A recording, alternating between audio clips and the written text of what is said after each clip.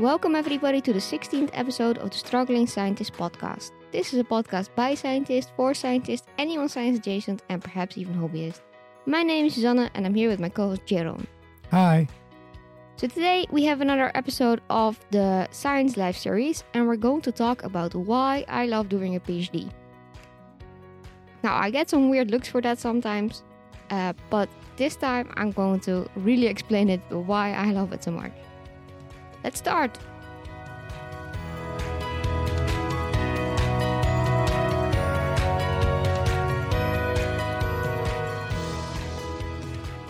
So we should get some housekeeping things out of the way first. Housekeeping jeans? Yes, housekeeping jeans. We recently got to 1,000 listens, so we should definitely celebrate that. Woo! Well, we already did. Yes, we did celebrate it, but we should also celebrate it with our very loyal fans who have been listening to these episodes.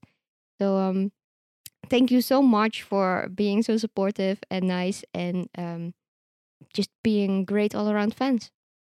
Thank you. Yes, thank you. Now, over to our actual episode. I mean, we have still housekeeping jeans, right? So, 1,000 Twitter followers. Ah, yes, we also reached 1,000 Twitter followers. Woo! Woo! Yes. And I mean, you still have a co-host after last week.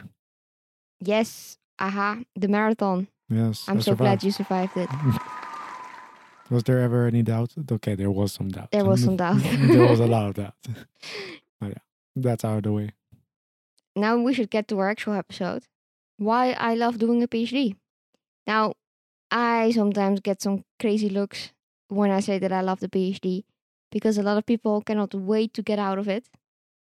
But I really still love it.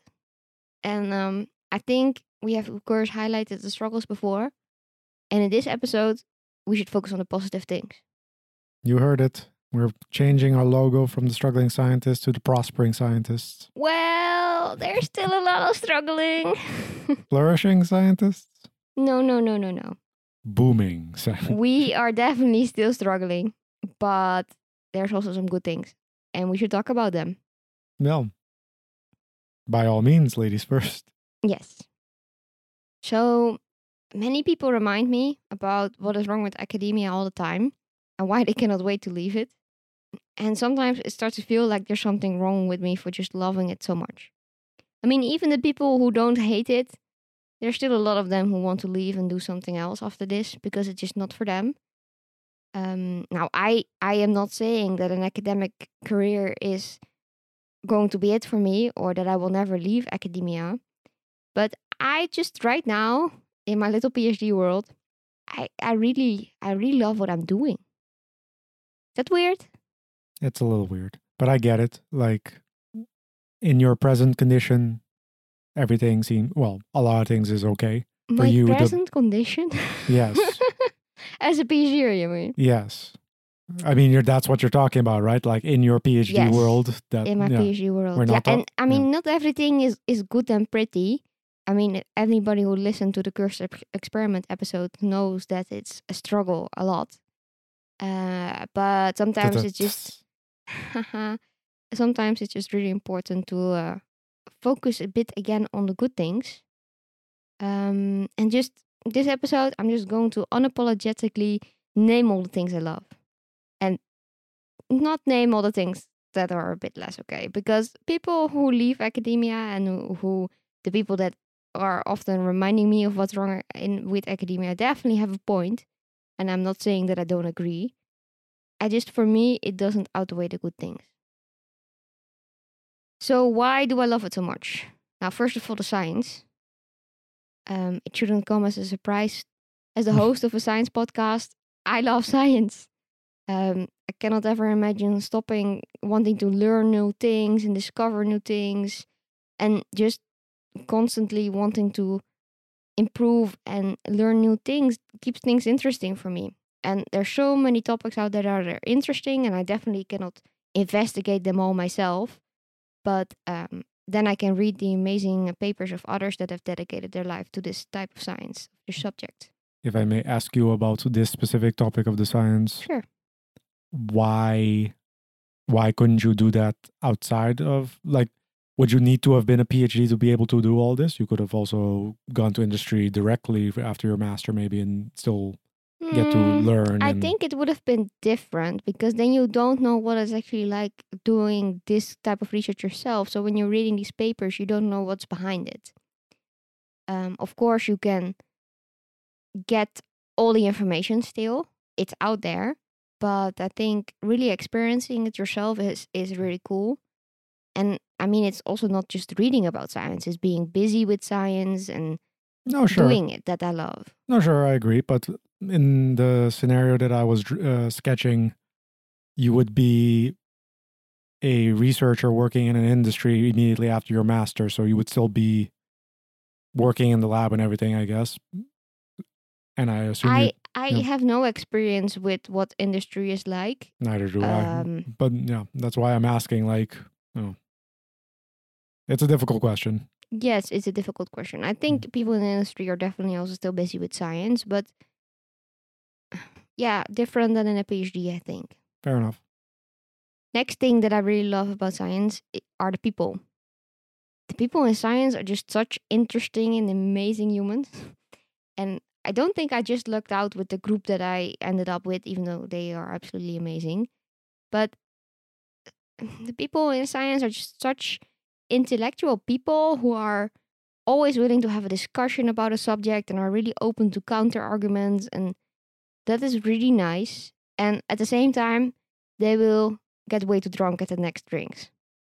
You know, they're also fun to hang out with and a bit crazy at times and a bit awkward. And I just love that. I mean, I'm very much like that myself. Mm-hmm. So, yeah, I just feel like I found my group of people, if you know what I mean. Yeah, I get that.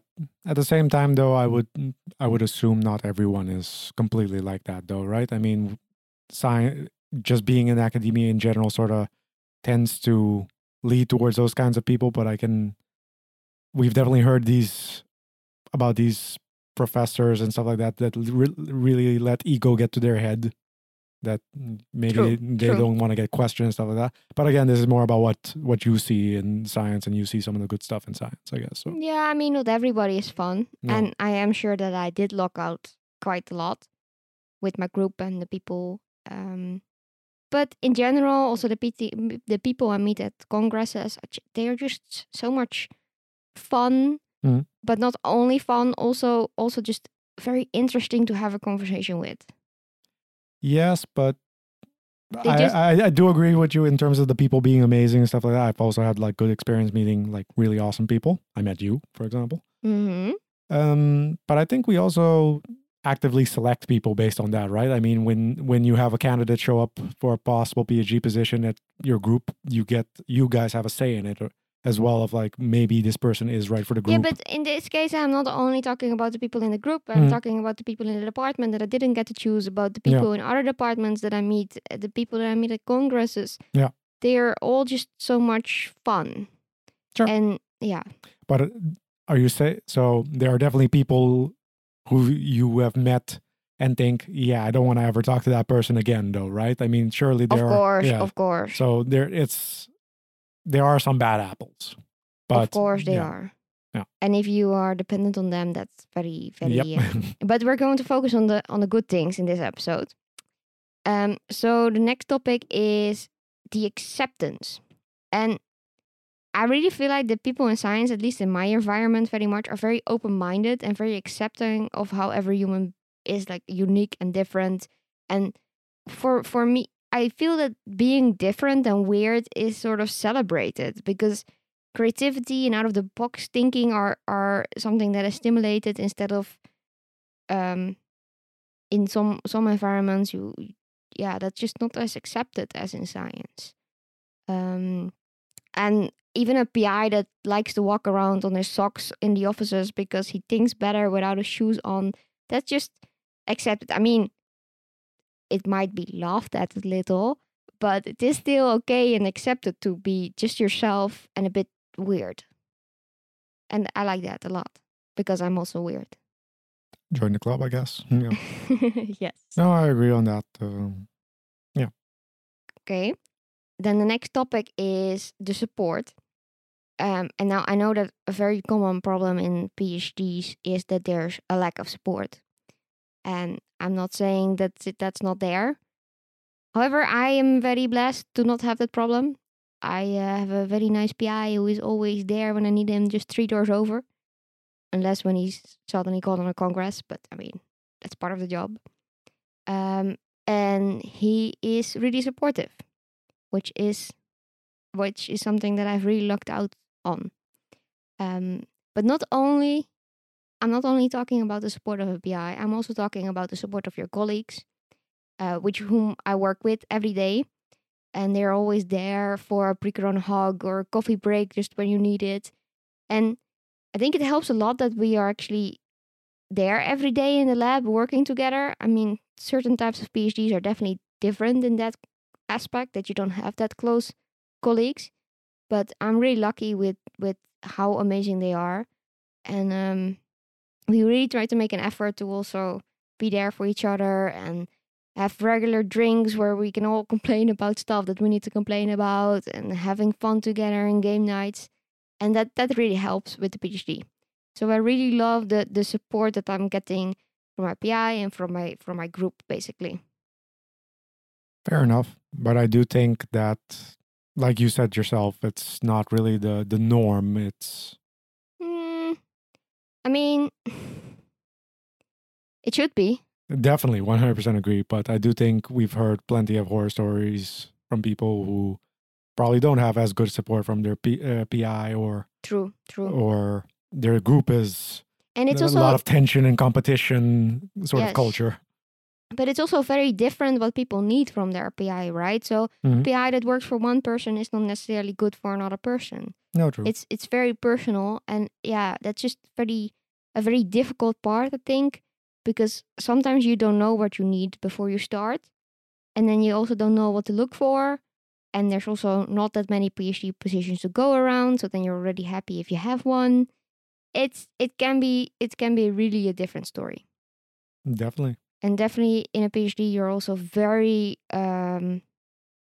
it's independent in a way that everything sort of comes down to you. Yeah, it can be very isolating in Yes. some regard. So if you do manage to find some support systems, Yeah. And that's it always doesn't great. need to be your PI. I mean, it can also be your colleagues or somebody in your department or just a friend who knows what science is like also helps. I mean, you do need some support. Yeah, of course. I mean, it's depending on which country and your field of research. It's what, 3 years and above for a PhD. So that's a long time to be alone. Yes. Now, I might be repeating myself a bit, but the group that I'm in is also definitely a part of why I love the PhD. People are just amazing. My colleagues are amazing. Shout out to Amber, who asked me to mention her in the podcast. Let's see if she actually listens to us. And everybody is just always so kind and willing to help and fun and supportive when it's needed. And of course, we have had some difficult times also in our group. But honestly, I'm already dreading the moment that I need to leave after my PhD. I honestly don't understand why science is like this. Why do you need to leave? Who will you gossip with now at the end, if not Amber? Exactly. Then the next topic part that I really love of the PhD is the independence that you have. Now, this can definitely also be a negative thing for sure, but I do really love that I get to have the chance to lead my own project and sort of decide in what direction I want to go. Now, my PI, of course, occasionally, like every 2 weeks, wants to know what I'm up to. But leading the project and making it progress in a direction is really up to me. Now, at times, it's definitely a lot of pressure to be under and difficult, but most of the time, I do love that freedom. Now, my PI doesn't always agree about how much freedom that is. He sometimes definitely has an opinion about what should happen, but most of the time, I get to decide a lot of it myself, and I really love that. Yeah, fair. Next topic, helping others. Well, that worked two ways, of course. When I started out with my PhD, I received a lot of help from the more experienced PhDers and the postdoc in my group. And I really loved how helpful they were. But now that I'm getting a bit further in my PhD and in my fourth year, I really love helping out the new people also. Even if it's just by answering a million questions in a day, I just love that I can help. And I've really found that so many people are kind and willing to help you figure things out. Even if you never met this person, your email will 9 out of 10 times be answered and help will be offered. And we all know how difficult it can be. And maybe a tiny part of us also really likes to show off all this hard-won knowledge that we have gathered and our expertise. I do think some of this is at least very group dependent, though, because I have heard of horror stories where groups are very competitive. Definitely. So it got to the point where people were actively sort of messing up other people's experiments and stuff like that. So yeah, I think this can be still group dependent, but in general, I would agree with you that you sort of pay it forward as well. Like someone helps you and then you help the next quote unquote generation. Yeah. I mean, I think every point that we have can also be turned into a negative. Mhm. But there's also definitely a beautiful side to science where everybody likes to help each other. And just, I mean, there's definitely also a price, right? Usually it's with authorships and that kind of stuff. But, I mean, that's a small price to pay, I think, for the help that you sometimes get offered. I mean, I would say indirectly in every single way, like we're all scientists, we're all trying to advance science. Mm-hmm. So if you could help one other scientist advance science, I mean, everything helps. Yes. To me, that means more than fifth author on a paper, to be honest. Yeah, sure. But your time is also worth something, right? So No, agreed, but it's really not bad to ask for we can that. debate how much fifth authorship actually matters at that point. You did something. Yeah. It ended up in the paper. Yeah. Yes. That also sort of brings me to the next point, to collaborations.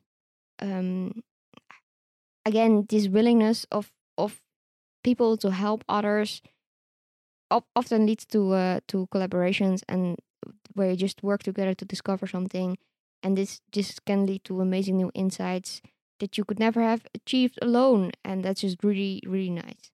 No, that I agree with you for sure. It does get a little awkward though when suddenly you need to. It sort of becomes from volunteering or helping into sort of this transactional thing where you're like negotiating authorship positions sometimes, but no.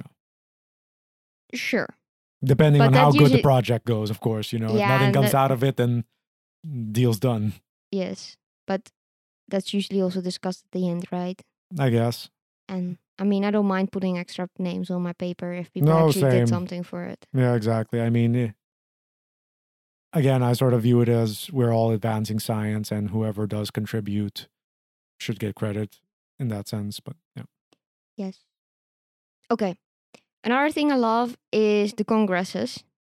Getting the opportunity to talk with others about science is really a lot of fun. And meeting new people, getting to travel to cool places sometimes, even though that's not often happening with Corona anymore. And also just experiencing all these other types of science that are out there and that are also in your field and what is happening is it's just very cool. But I love talking to others about science the most. And honestly, I think the best thing about congresses is the poster session, where you can actually one-to-one talk with somebody about their work. I really love that part. I'm gonna throw in an honorary mention for the congresses, the food. Usually it's pretty good. I know you can't have that, but Yes, I have too many allergies to eat the food. yes. But normally it's pretty good food, and especially for the prices you often have to pay to get to the congress. It Yeah, better be some worth it. congresses are even free. Yes, but yeah. A part of the congresses is, of course, also the meeting new people. Mhm. And that's just really, really cool to meet these inspirational people that you otherwise would have never met if you didn't do the PhD. Yeah. I mean, there are people from all over the world. Also, in our group, there are people from all over the world. And without my PhD, I would have never gotten the opportunity to meet them. So I think that's really cool. No, true. I do think that maybe Congresses should try to allow for more time for actual communication between the scientists. I think a lot of conferences tend to organize things where it's like, behold, another presentation. Yeah, I think honestly I enjoy the presentations the least. I like it for just the ability to sort of like sit there and just process what's being presented to me. But at a Sure. certain point, like, indeed, for just talking to the people and getting to know them and really building, I don't know, potential collaborations or networking or whatever, they're Yeah. not the best. Like you need to, the poster sessions indeed help the most, I would say, in that sense. Yeah. But maybe it's also that those are mostly PhDers, Mhm. and then you're talking to other PhDers, which Yeah. is always an amazing, fun conversation. Yeah, I mean, if you're planning on staying in academia and stuff like that, and you meet other people who, maybe they'll also stay and yeah. Yeah, but it's not only the networking for me because I'm. Mm. I mean, I know networking is important, but I don't love that, to be honest, that part. I just think it's so cool to talk about what these other people are doing and like being interested in their science and having them talk about their life's work basically. Just that's always such an interesting conversation. No. And even if I never see that person again, Mhm. I just love having the talk with them. No, of course, but it really depends on what your definition of networking is, right? I mean, you have the people who network like sort of aggressively, like I want to add you to LinkedIn, so potentially I need you for this collaboration for this project. And I think how you and I would network is more along the lines of, hey, this is a cool person. Enjoy talking to them, might want to keep in touch with them. Yeah. That kind of stuff. I think that's also networking because that sort of opens you up, even if you don't ever end up doing anything with them. I don't know, if you ever publish your paper and post it on LinkedIn, people might like it. More people like it, more people see it. True. Every little thing helps. True. But that's not my goal. No, fair. But I mean, it's a need to meet the awesome people. Yes. Yeah. Yeah. Then the next part is a bit overlapping with independence, I guess. And that's that I really love the freedom that I'm getting. And then with this one, I really mean the freedom to choose my own schedule. Like if I don't want to work on a Tuesday morning, I can work on a Tuesday evening, or I can come in on a Saturday or a Sunday. And that freedom, I really love. You of course are bound to your meetings and cells. And cells, of course, you cannot. And your experiments that are often multi-day experiments, you definitely don't have complete freedom. And usually it also definitely means that you're working way more than you should at times. But I don't think there are many jobs that give that amount of freedom. That if you have to go to a dentist in the morning, that you can, and that you didn't just work a bit later without even really telling your boss. I mean, he doesn't care when I work as long as my work get done. I don't think there's many jobs that offer that without being your own boss. But I would agree with you on that. But we don't really know what it's like, right? I mean, culture and company culture or work culture can be different. I'm pretty sure companies are a lot more strict with your work times. The benefit of that is that you are not working in the evenings. Usually, but I mean, just a 9 to 5 job is a 9 to 5 job. Fair enough. Yeah. There's no showing up later. That's not how companies work. At least not the companies that I have met people from and the people that work there. Yeah, I think at that point you're sort of in the structure of the 9 to 5, right? So yes. Well, if there are companies that do that, definitely let me know. Another thing I love is the variation, because every day is just so very different, and it's very rare for me to do something multiple days in a row that's the same, except for writing. Sometimes you're just in a writing bubble. Now, most of the days are very busy, too busy, and sometimes often stressful. But the variation really keeps it interesting for me. I couldn't do a job where I'm just doing the same thing over and over and over. I couldn't do that. If you didn't necessarily have the variation, but you had a job that had more freedom and independence, you could always add in more variation, right? Like add in more projects that you think are interesting, add in different experiences. I mean, that's not always able. You're not always able to do that. No, sure, but I mean... you don't get to decide what you work on yourself. That's what your boss does. Sure. Now, a bit with the variation comes the next point. that I really love the randomness of the PhD. So usually I have a plan about what I'm going to do that day, and that's usually not what I end up doing because all these things come in between. My priorities just shift completely because of the result of an experiment. Other times machines break down or cell die, and that completely throws off my entire schedule of the week. Need to start all over. Luckily, there's always more than enough to do. But just this complete randomness, I really love that. I know that would be absolutely horrible, and I know that it is absolutely horrible for a lot of people. Yes, like you. But I really thrive in that chaos. I really love it, and it doesn't mean that I'm not an organized person because I know exactly what needs to be done for something, for like the next paper and what I need to get done. But I just really love like rolling with the punches of the day and just taking the optimal route of what I can do that day and then switching and being flexible. Basically, I really love that. You like all the forced detours that you need to take because suddenly a road is closed on the road. Yes, I do. I don't good. I wouldn't call that the optimal route though. Yeah, but I mean, sometimes you figure out that the machine is busy and then you do something else. I mean, you can also sit around and wait for the machine to not be busy anymore, but that won't be the optimal route for that day. No, sure. So, or your cells don't look very happy and then you do it next week because then you have new cells. I mean, it's okay. I don't mind it. Yeah, that's where you and I differ. A lot. Yes, I know.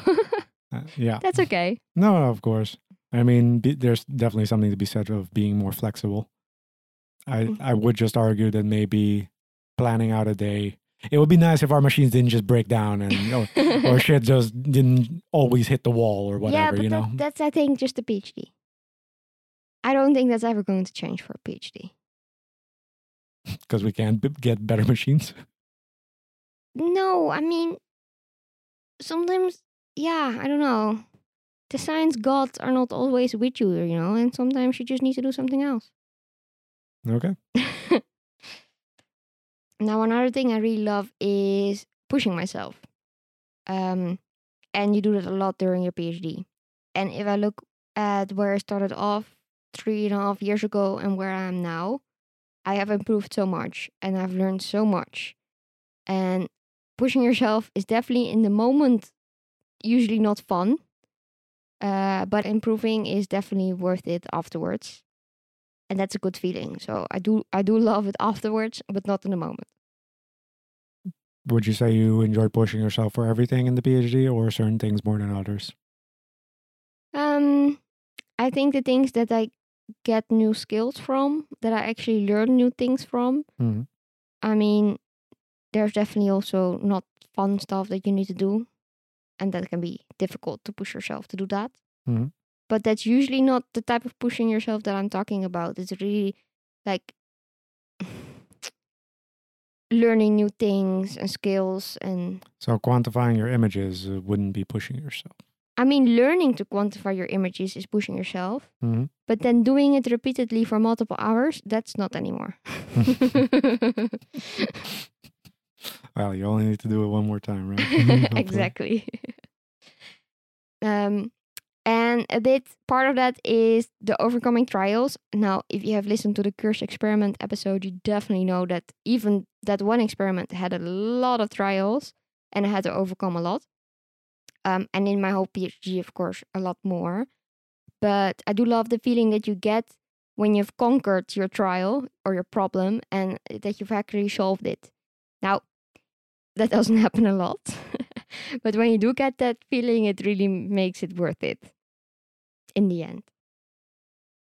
Depends on how big the problem, right? I mean, it could be something very tiny that's been holding you back the entire time until... True, but then if you actually solve it and it doesn't hold you back anymore, that's the moment that I love. Yeah. And then you sort of have this feeling of accomplishment because you have done that. Mm-hmm. And that can be tiny things, but you also should appreciate the tiny things. Yeah. And then the eureka moments, another thing that happens very, very rarely. But sometimes you just have those moments that things actually make sense. And they don't happen often and they don't usually last very long. But the eureka moments are definitely a very cool thing about science. Yeah, I sort of think back to a quote from the book Thinking Fast and Slow by Daniel Kahneman about that scientists or science itself is so full of very a lot of small failures and very rare successes. Yes, that is very true. Yeah. Yeah. That's what I think of. So I don't know. When you do get those eureka moments, I'm sure it feels nice. Yes. I can't talk about them since I never had them. So That's not true. I'm talking about the small eureka moments. That moment that you actually get a result that makes sense with the literature that you have been reading, or just the small things, not like really, really big eureka moments. Those I haven't had either. I mean, the closest thing to a eureka moment I can think of was the time that I realized that the reason my eyelids were exploding was because I accidentally poked the gut and bile acids spilled on the fat that would provide the conditioned medium. So the conditioned medium had acid in it and destroyed all the eyelids. It made it for a great movie, but it wasn't what I would normally actually call a eureka moment. It's like, behold. That's what happened then. Yes. I remember this movie. These were great movies. This was a very fascinating movie, and I think I still have a pretty good meme out of it, but eureka. I've used it in so many presentations. Figuring out your own mistakes is also a eureka moment, yes. Mm-hmm. Yeah. Totally. We are very excited to be able to introduce you to our new sponsor, Jenny AI. Not only does Jenny make our podcast possible, it also makes our life as scientists so much easier.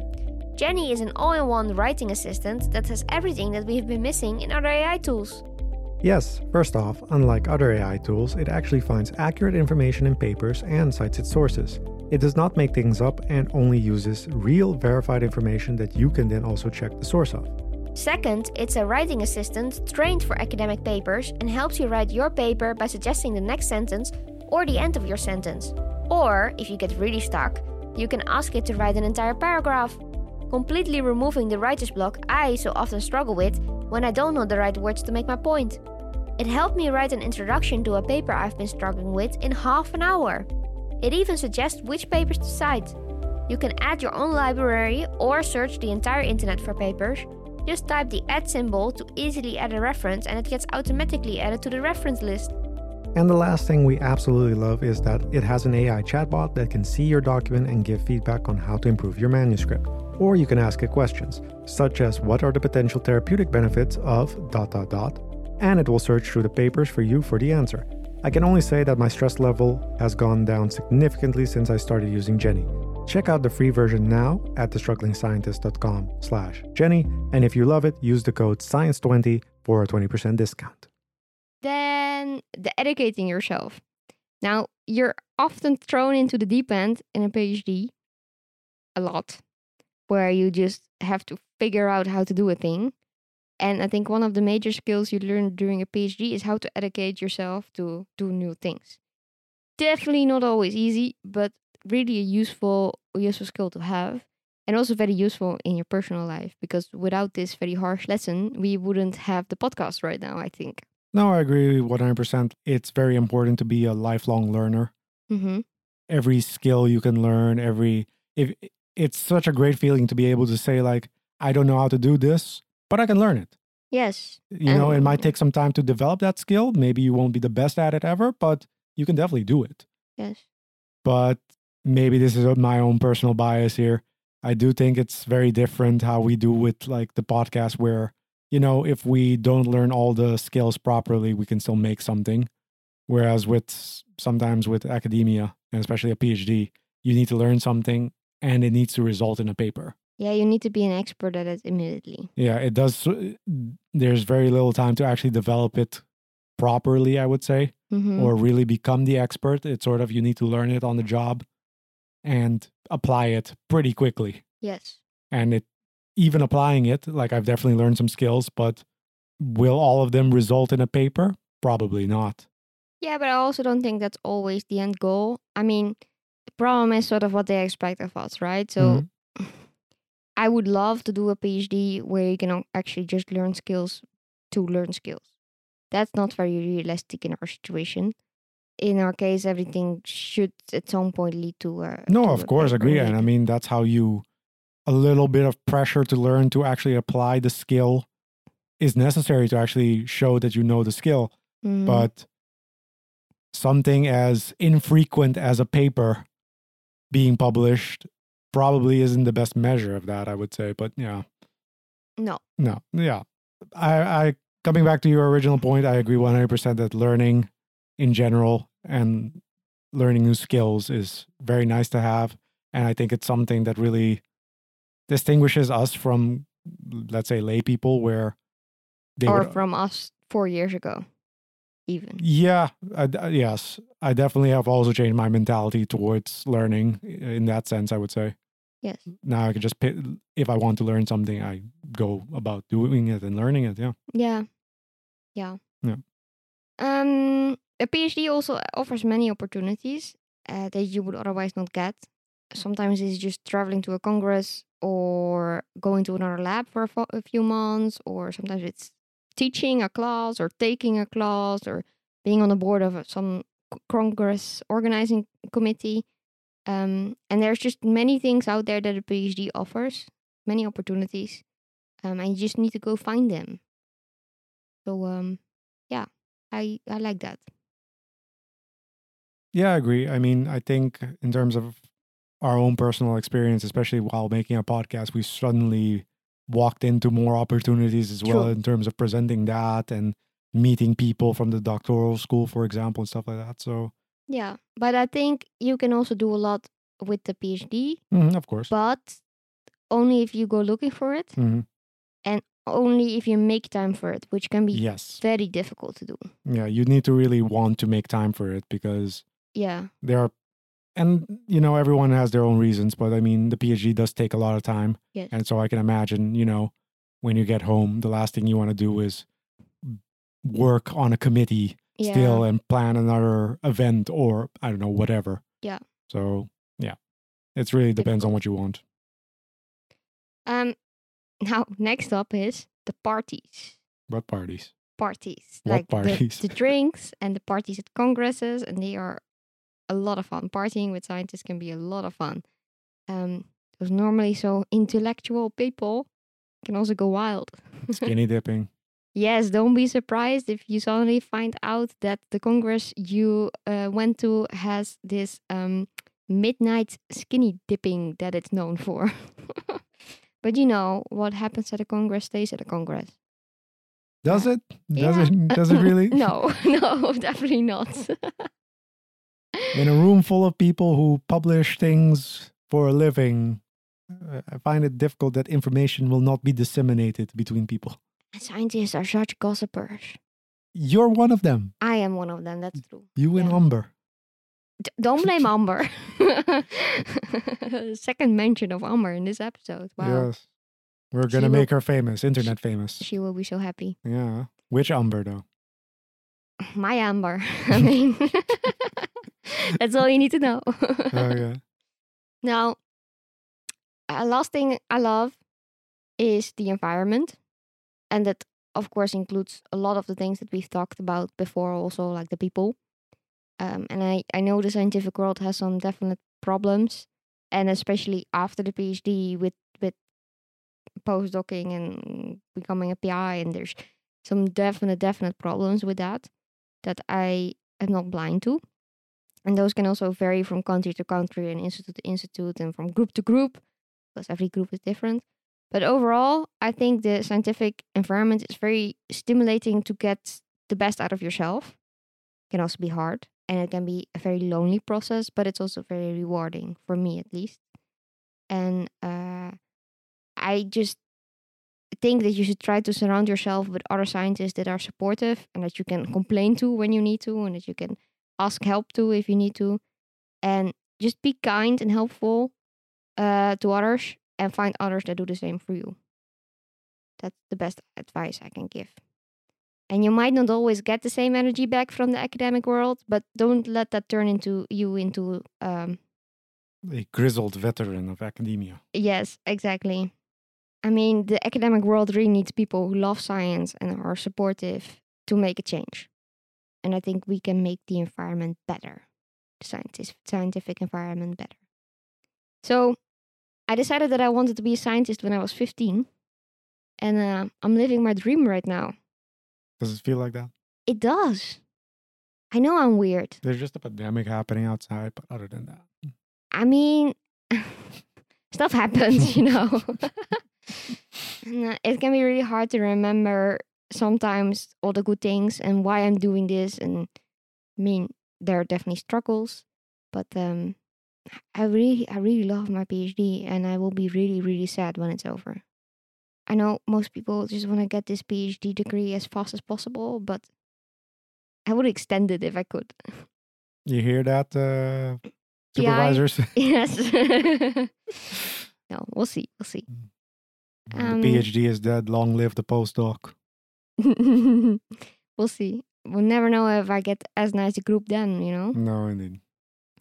Yeah, it was really nice to make this episode. I think it was more for me to remind myself than it was for the This listeners. was your therapy session. This was my therapy session.